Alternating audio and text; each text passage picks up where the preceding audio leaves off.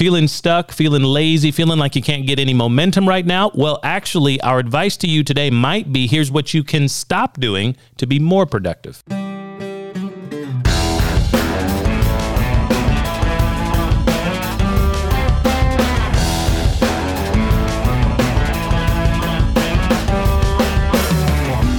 What's up, everybody? Jay-Do and Tim Joyner back here with the Grow with Tim podcast. We're so happy that you are here. Follow, like, and subscribe wherever you are. We're even doing a little extra on TikTok right now. And while we record this live podcast, we've got a TikTok live because, Tim, congratulations. You're over the hump and you have 1,000+ followers on your TikTok account. For those of you who are not on TikTok yet, get there. Right. Congratulations. Yeah, thank you. I mean, 1,000 isn't much for some people, but when we started from zero and grew organically, I'm happy with that progress. Everyone starts at zero, ladies and gentlemen, so we got to get started. Speaking of getting started, we're talking about that energy today that we need to become a force of momentum. Dave Ramsey even came up with a new book, The Momentum Theorem. I've listened to that once or twice, years and years ago. I think he's given it like as a Sunday school presentation. But we're talking about managing not just time, but the resources we have. The number one resource, of course, outside of your time is your energy, your focus, your creativity. That's right. We're going to get into it, Tim. So what are your thoughts around this? What do we do when we feel stuck? When do you feel stuck? Well, how do we get through something like this? So this came from a friend of mine who's been very successful in business, but right now is in a period of his life where things have not been going well. And so are we going to get any names, Tim? No, we'll protect the innocent. Okay. But this friend was saying, look, I just feel stuck. Like, I don't feel productive. I'm not getting as much done as I want. I don't have a lot of energy or motivation. Right. And he was like, how do I get unstuck? And I thought, what a brilliant topic for a podcast, because we've all been there. There have been periods in my life where I've been incredibly productive and like everything is clicking and I'm getting stuff done and I feel like I can take on the world. And there are other times when, I just kind of want to sit around and like scroll through TikTok videos. And the question is, how do you get unstuck?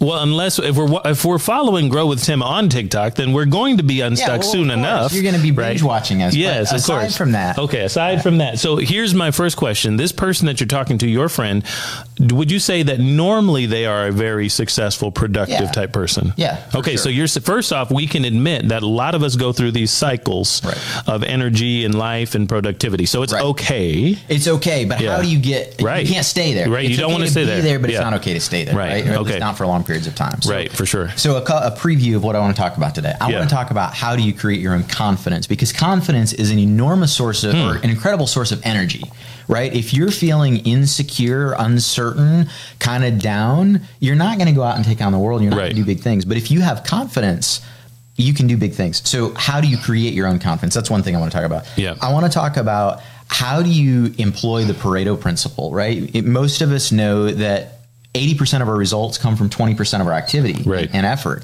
So how do I do more of the really highly productive thing and less of the other stuff? So we want to eliminate things. We want to automate things. We want to delegate things. So we'll talk a little bit about that. We want to talk about teamwork and how do you, it might be the reason that you're feeling stuck is because you're doing a bunch of stuff that you just don't like to do or you're not very good at. Oh, right. So how do we employ teamwork? So 2 + 2 = 5. I want to talk about taking breaks and managing energy. How do you strategically use music and books and people and ideas and activities to build energy? So these are just some of the things that I want to cover as we talk about managing and creating momentum. Right. So first off, can you define or help us understand why we might go there? Do you think one of the main reasons is because we start to get bogged down with things we shouldn't be doing? Is that one of the reasons? Well, let's start with the really basic physiological things, right? It may just be that you're not sleeping enough. Yeah, we're pooped. Right. You may need to get better sleep. You may need better nutrition. If you're filling your body with junk food, you put bad fuel in your engine, you're not going to go very far. It's the same thing with your body. Right. So it may be that you need better exercise, better nutrition, better sleep, and there are ways to fix all of those problems, right? I realize some of us have health challenges that are really intractable and difficult to fix, but for most of us, we can drink more water, we can exercise more, we can sleep better. And there may be some specific things that you can do to help sleep better. Change the temperature, get a better mattress, right? There's stuff like that. But assuming we've checked all the basic physiological boxes, it may just be that we're doing the wrong things. If we're constantly doing things that are stressful, low, that they're not motivating for us, we don't like to do them, we're not very good at them, yeah, your momentum's going to suffer. Right, because if you're doing things that give you, I've heard it like this. I'm a speaker. I've done a lot of things in the public circle in terms of speaking.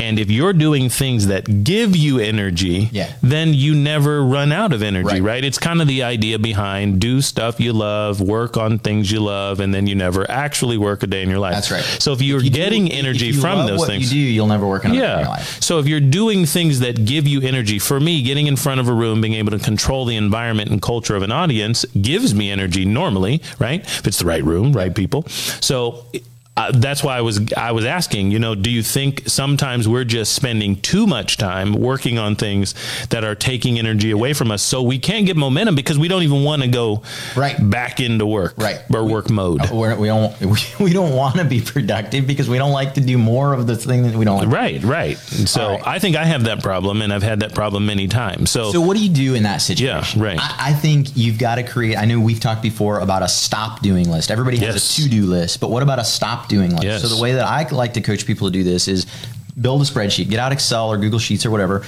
and create a list of all the stuff that you do. Take an activity inventory. So all the little granular things that you do. You send out invoices, you manage projects, you hire people, you fire people, you open the mail, all kinds of stuff. And then figure out which of those you're going to stop doing. And I put by column 3 months at a time. So next quarter, I'm going to stop doing that. I'm going to stop doing that, stop doing that. And I've done this so many times. I've completely reinvented my job description many times over. Right. And the result is that I'm doing a smaller range of things, but they're all things that I love to do and I think I'm good at. And man, that makes such a huge difference in energy. Right. So it's kind of what I've mentioned before in one-on-one situations, working with interns and new hires, especially in my realm. I have not had the coaching clientele of you, and nor do I think I should or want it out there. I'm just here to help, ladies and gentlemen. However, that's what coaches do, man. Yeah, well, but I've been on that realm and in that driver's seat a few times for folks who are in an intern type position. Maybe they're in college.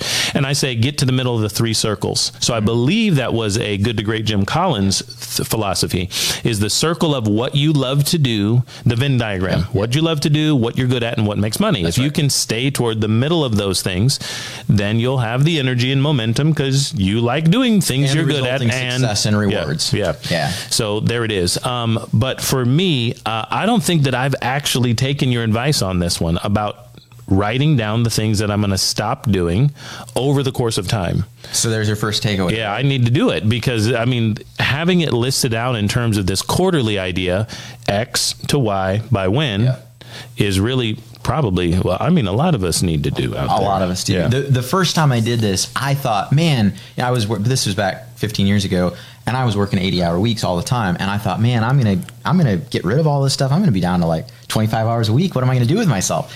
And what I found was there was a whole additional list that I didn't even know about because I didn't even have the bandwidth, the mental bandwidth, or the time or the energy to think about it. But when I got rid of all these low value tasks, I was like, oh, I could do that, and I could do that, and all these strategic big things that were, moved the needle for me, but I didn't even have enough energy to think about those things when I was opening the mail and sending out my own invoices and, all this pesky little stuff. So if you haven't done that, do it. That's the first thing. What do you think about this Pareto principle? Have you seen in your life where, man, we've got a long to-do list, but most of them don't really matter, and a few of them are really what are creating the big results? Have you had that experience? I would say that right there is something that I am currently realizing. If we want to get granular and be truthful here, in my world, I am at the place now where I'm really working with executive assistant type work for the first time consistently, getting on a rhythm with this person and saying, hey, every Friday, let's meet and let's talk through XYZ. And I'm eliminating things that steal my energy away that this other person can pull off. And prior to this, it wasn't that I thought I was better than anyone else. It was just I never had help. I just didn't think of myself as a duplicable model. But now I'm like, well, if this person can duplicate this instance for me, then and of course the results are 10x immediately, and like, well, if I don't have to send those emails. I remember meeting somebody who was a really successful entrepreneur, and she told me about this concept of desk fairies. She had a team of people working for her, but every day at 4:30, 2 desk fairies came in, and these were members of her team, valuable members. She didn't mean to be demeaning by calling them that. Sure. Because it sounded like a dust bunny at first or something like that. I was like, is this good or bad? These desk fairies would come in and help her clear her desk, both literally and metaphorically. So clear her mind, clear her email. So they would come in and just say, okay, what about this paper? What needs to happen with it? Take that to accounting. We need to pay that bill. Okay, well, you got these 10 emails. Oh yeah, can you tell them such and such? And I need to do that, and go ahead and schedule that. And literally every day at 4:30, she would clear her desk, clear her inbox, clear her head, and these 2 desk fairies would just make it all go away. And so every day at the end of the day, she was like ready to go home and check out. And the next day she'd do it all over again. And I thought, wow, that's brilliant. I don't have physical desk fairies, right? Okay. My team is mostly remote. Yeah.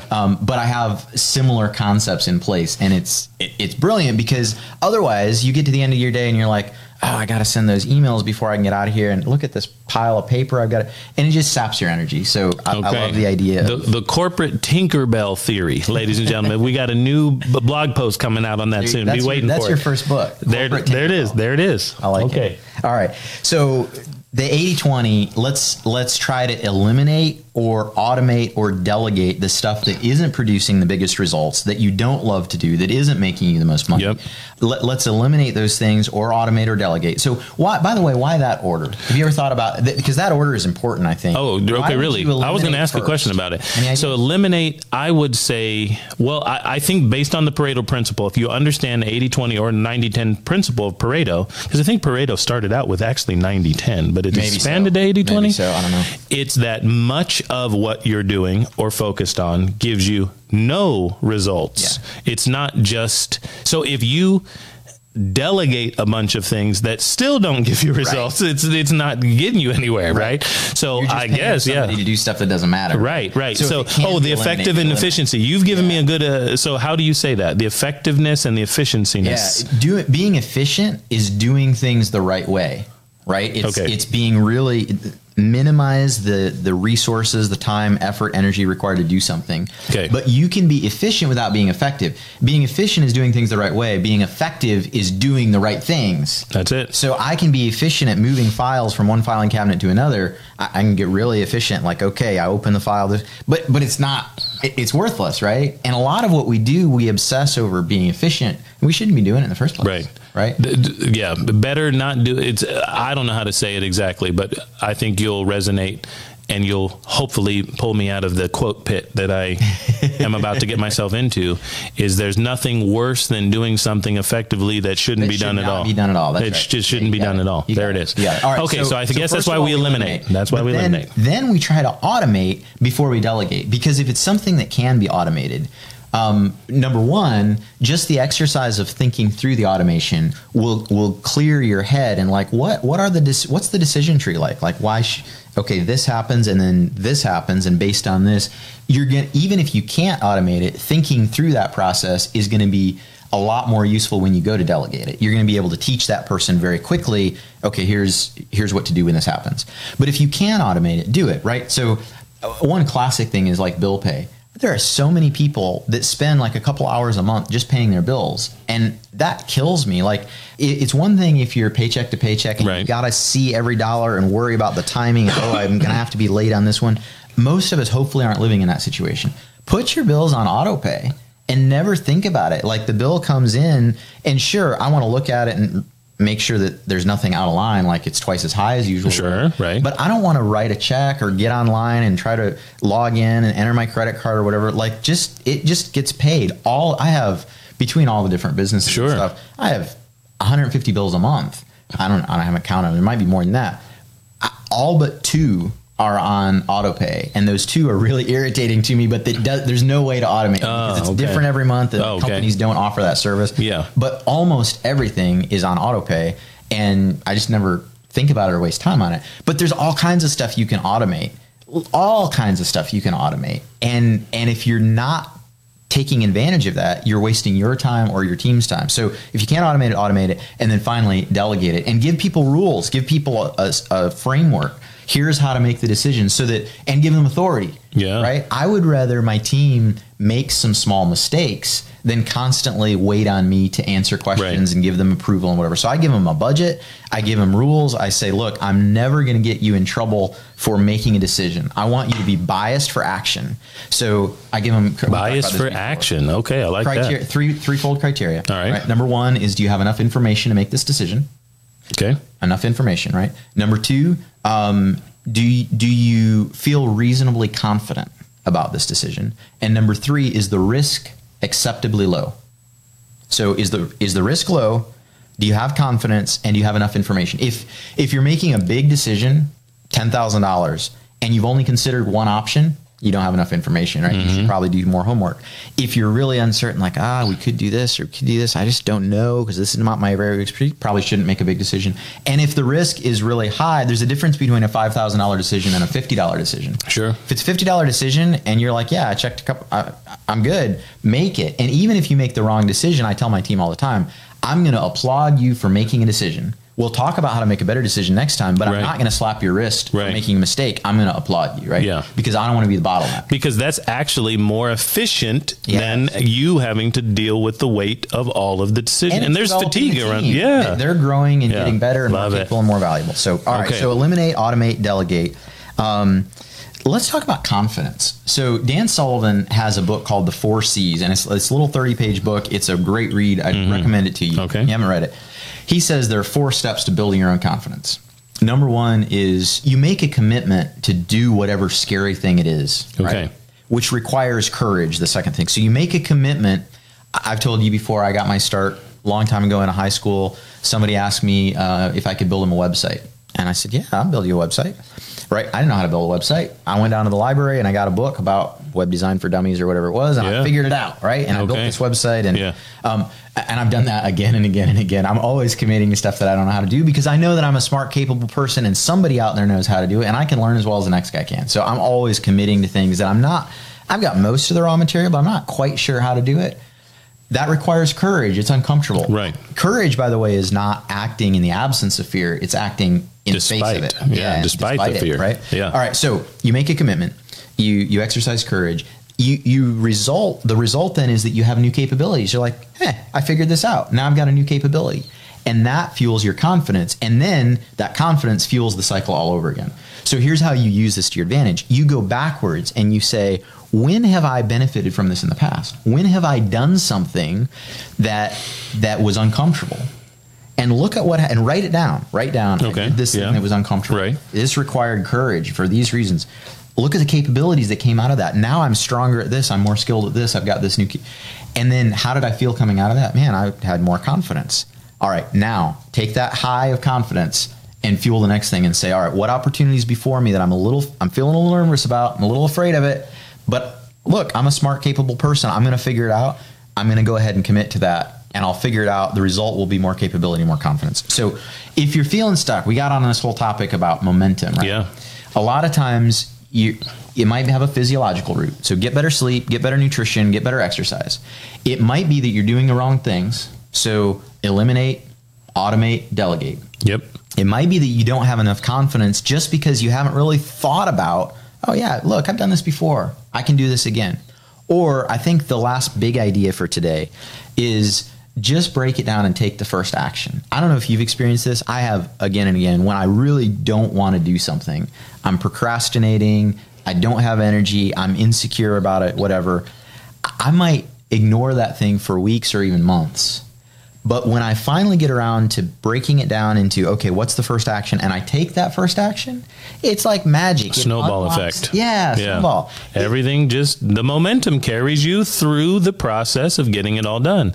And sometimes we just haven't put it to our mindset on not the big task ahead of us, but just the one step we need to take today, right? Got it. I mean, you eat an elephant one step at a time. You know, a journey of 1,000 miles is one step or however. One bite. Right? See, I'm just just really struggling today on my quotes. This is like the quote episode that I can't get right.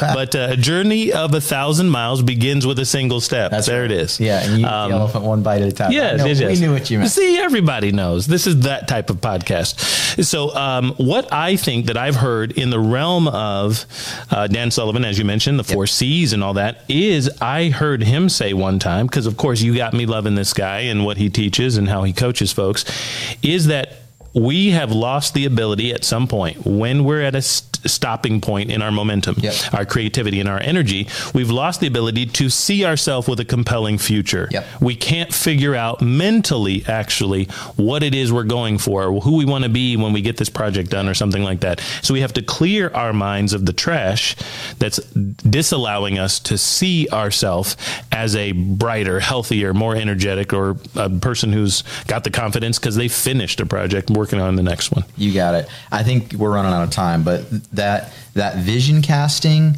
picturing a bigger tomorrow than your yesterday is critical. You've always got to have hope of something better. You've got to be envisioning that future self that you want to be, and then take the first action. So that was my advice to my friend who said, man, I just am feeling stuck. I can't get anything done. I'm struggling with some health stuff and not being very productive. I said, look, I mean, first of all, hopefully I exercised some compassion. I just didn't go right for the kill. But I said, in the final analysis, look, man, you've got a whole bunch of opportunities in front of you, and you're not feeling motivated about any of them. But pick your favorite one, break it down into what is one thing that I can do today. You're not feeling well, you don't have a lot of energy, but there are some things that you can do even from your desk without expending a lot of energy. What's one thing that you can do to advance that goal? And he did it, and then it's like, before you know it, you've done 3 or 4 or 5 things, because the first thing felt pretty good and you got this little hit of, happy brain chemicals. There you go. And before you know it, you've broken yourself out of the funk. Speaking of happy brain chemicals, right before we started this on our TikTok live that we went into for the first time, somebody asked him what his favorite song was, and I heard it right there. And it's from the Beatles. You get by with a little help from your friends, right? So that's if you have a good friend like Tim or a coach like this man. Yes, right there. Well, yes, because the next line, of course, is I get a little high with the help of my friends. That's that happy brain chemical there. But that is a completely different podcast. All right, ladies and gentlemen, we hope you've enjoyed Grow with Tim today, talking about momentum, getting unstuck and getting your energy back to get back on track to be able to move on to the next progressive level. We love you guys out there following us here, there, and everywhere. Subscribe, like, and share with us how you're learning to grow with Tim yourself.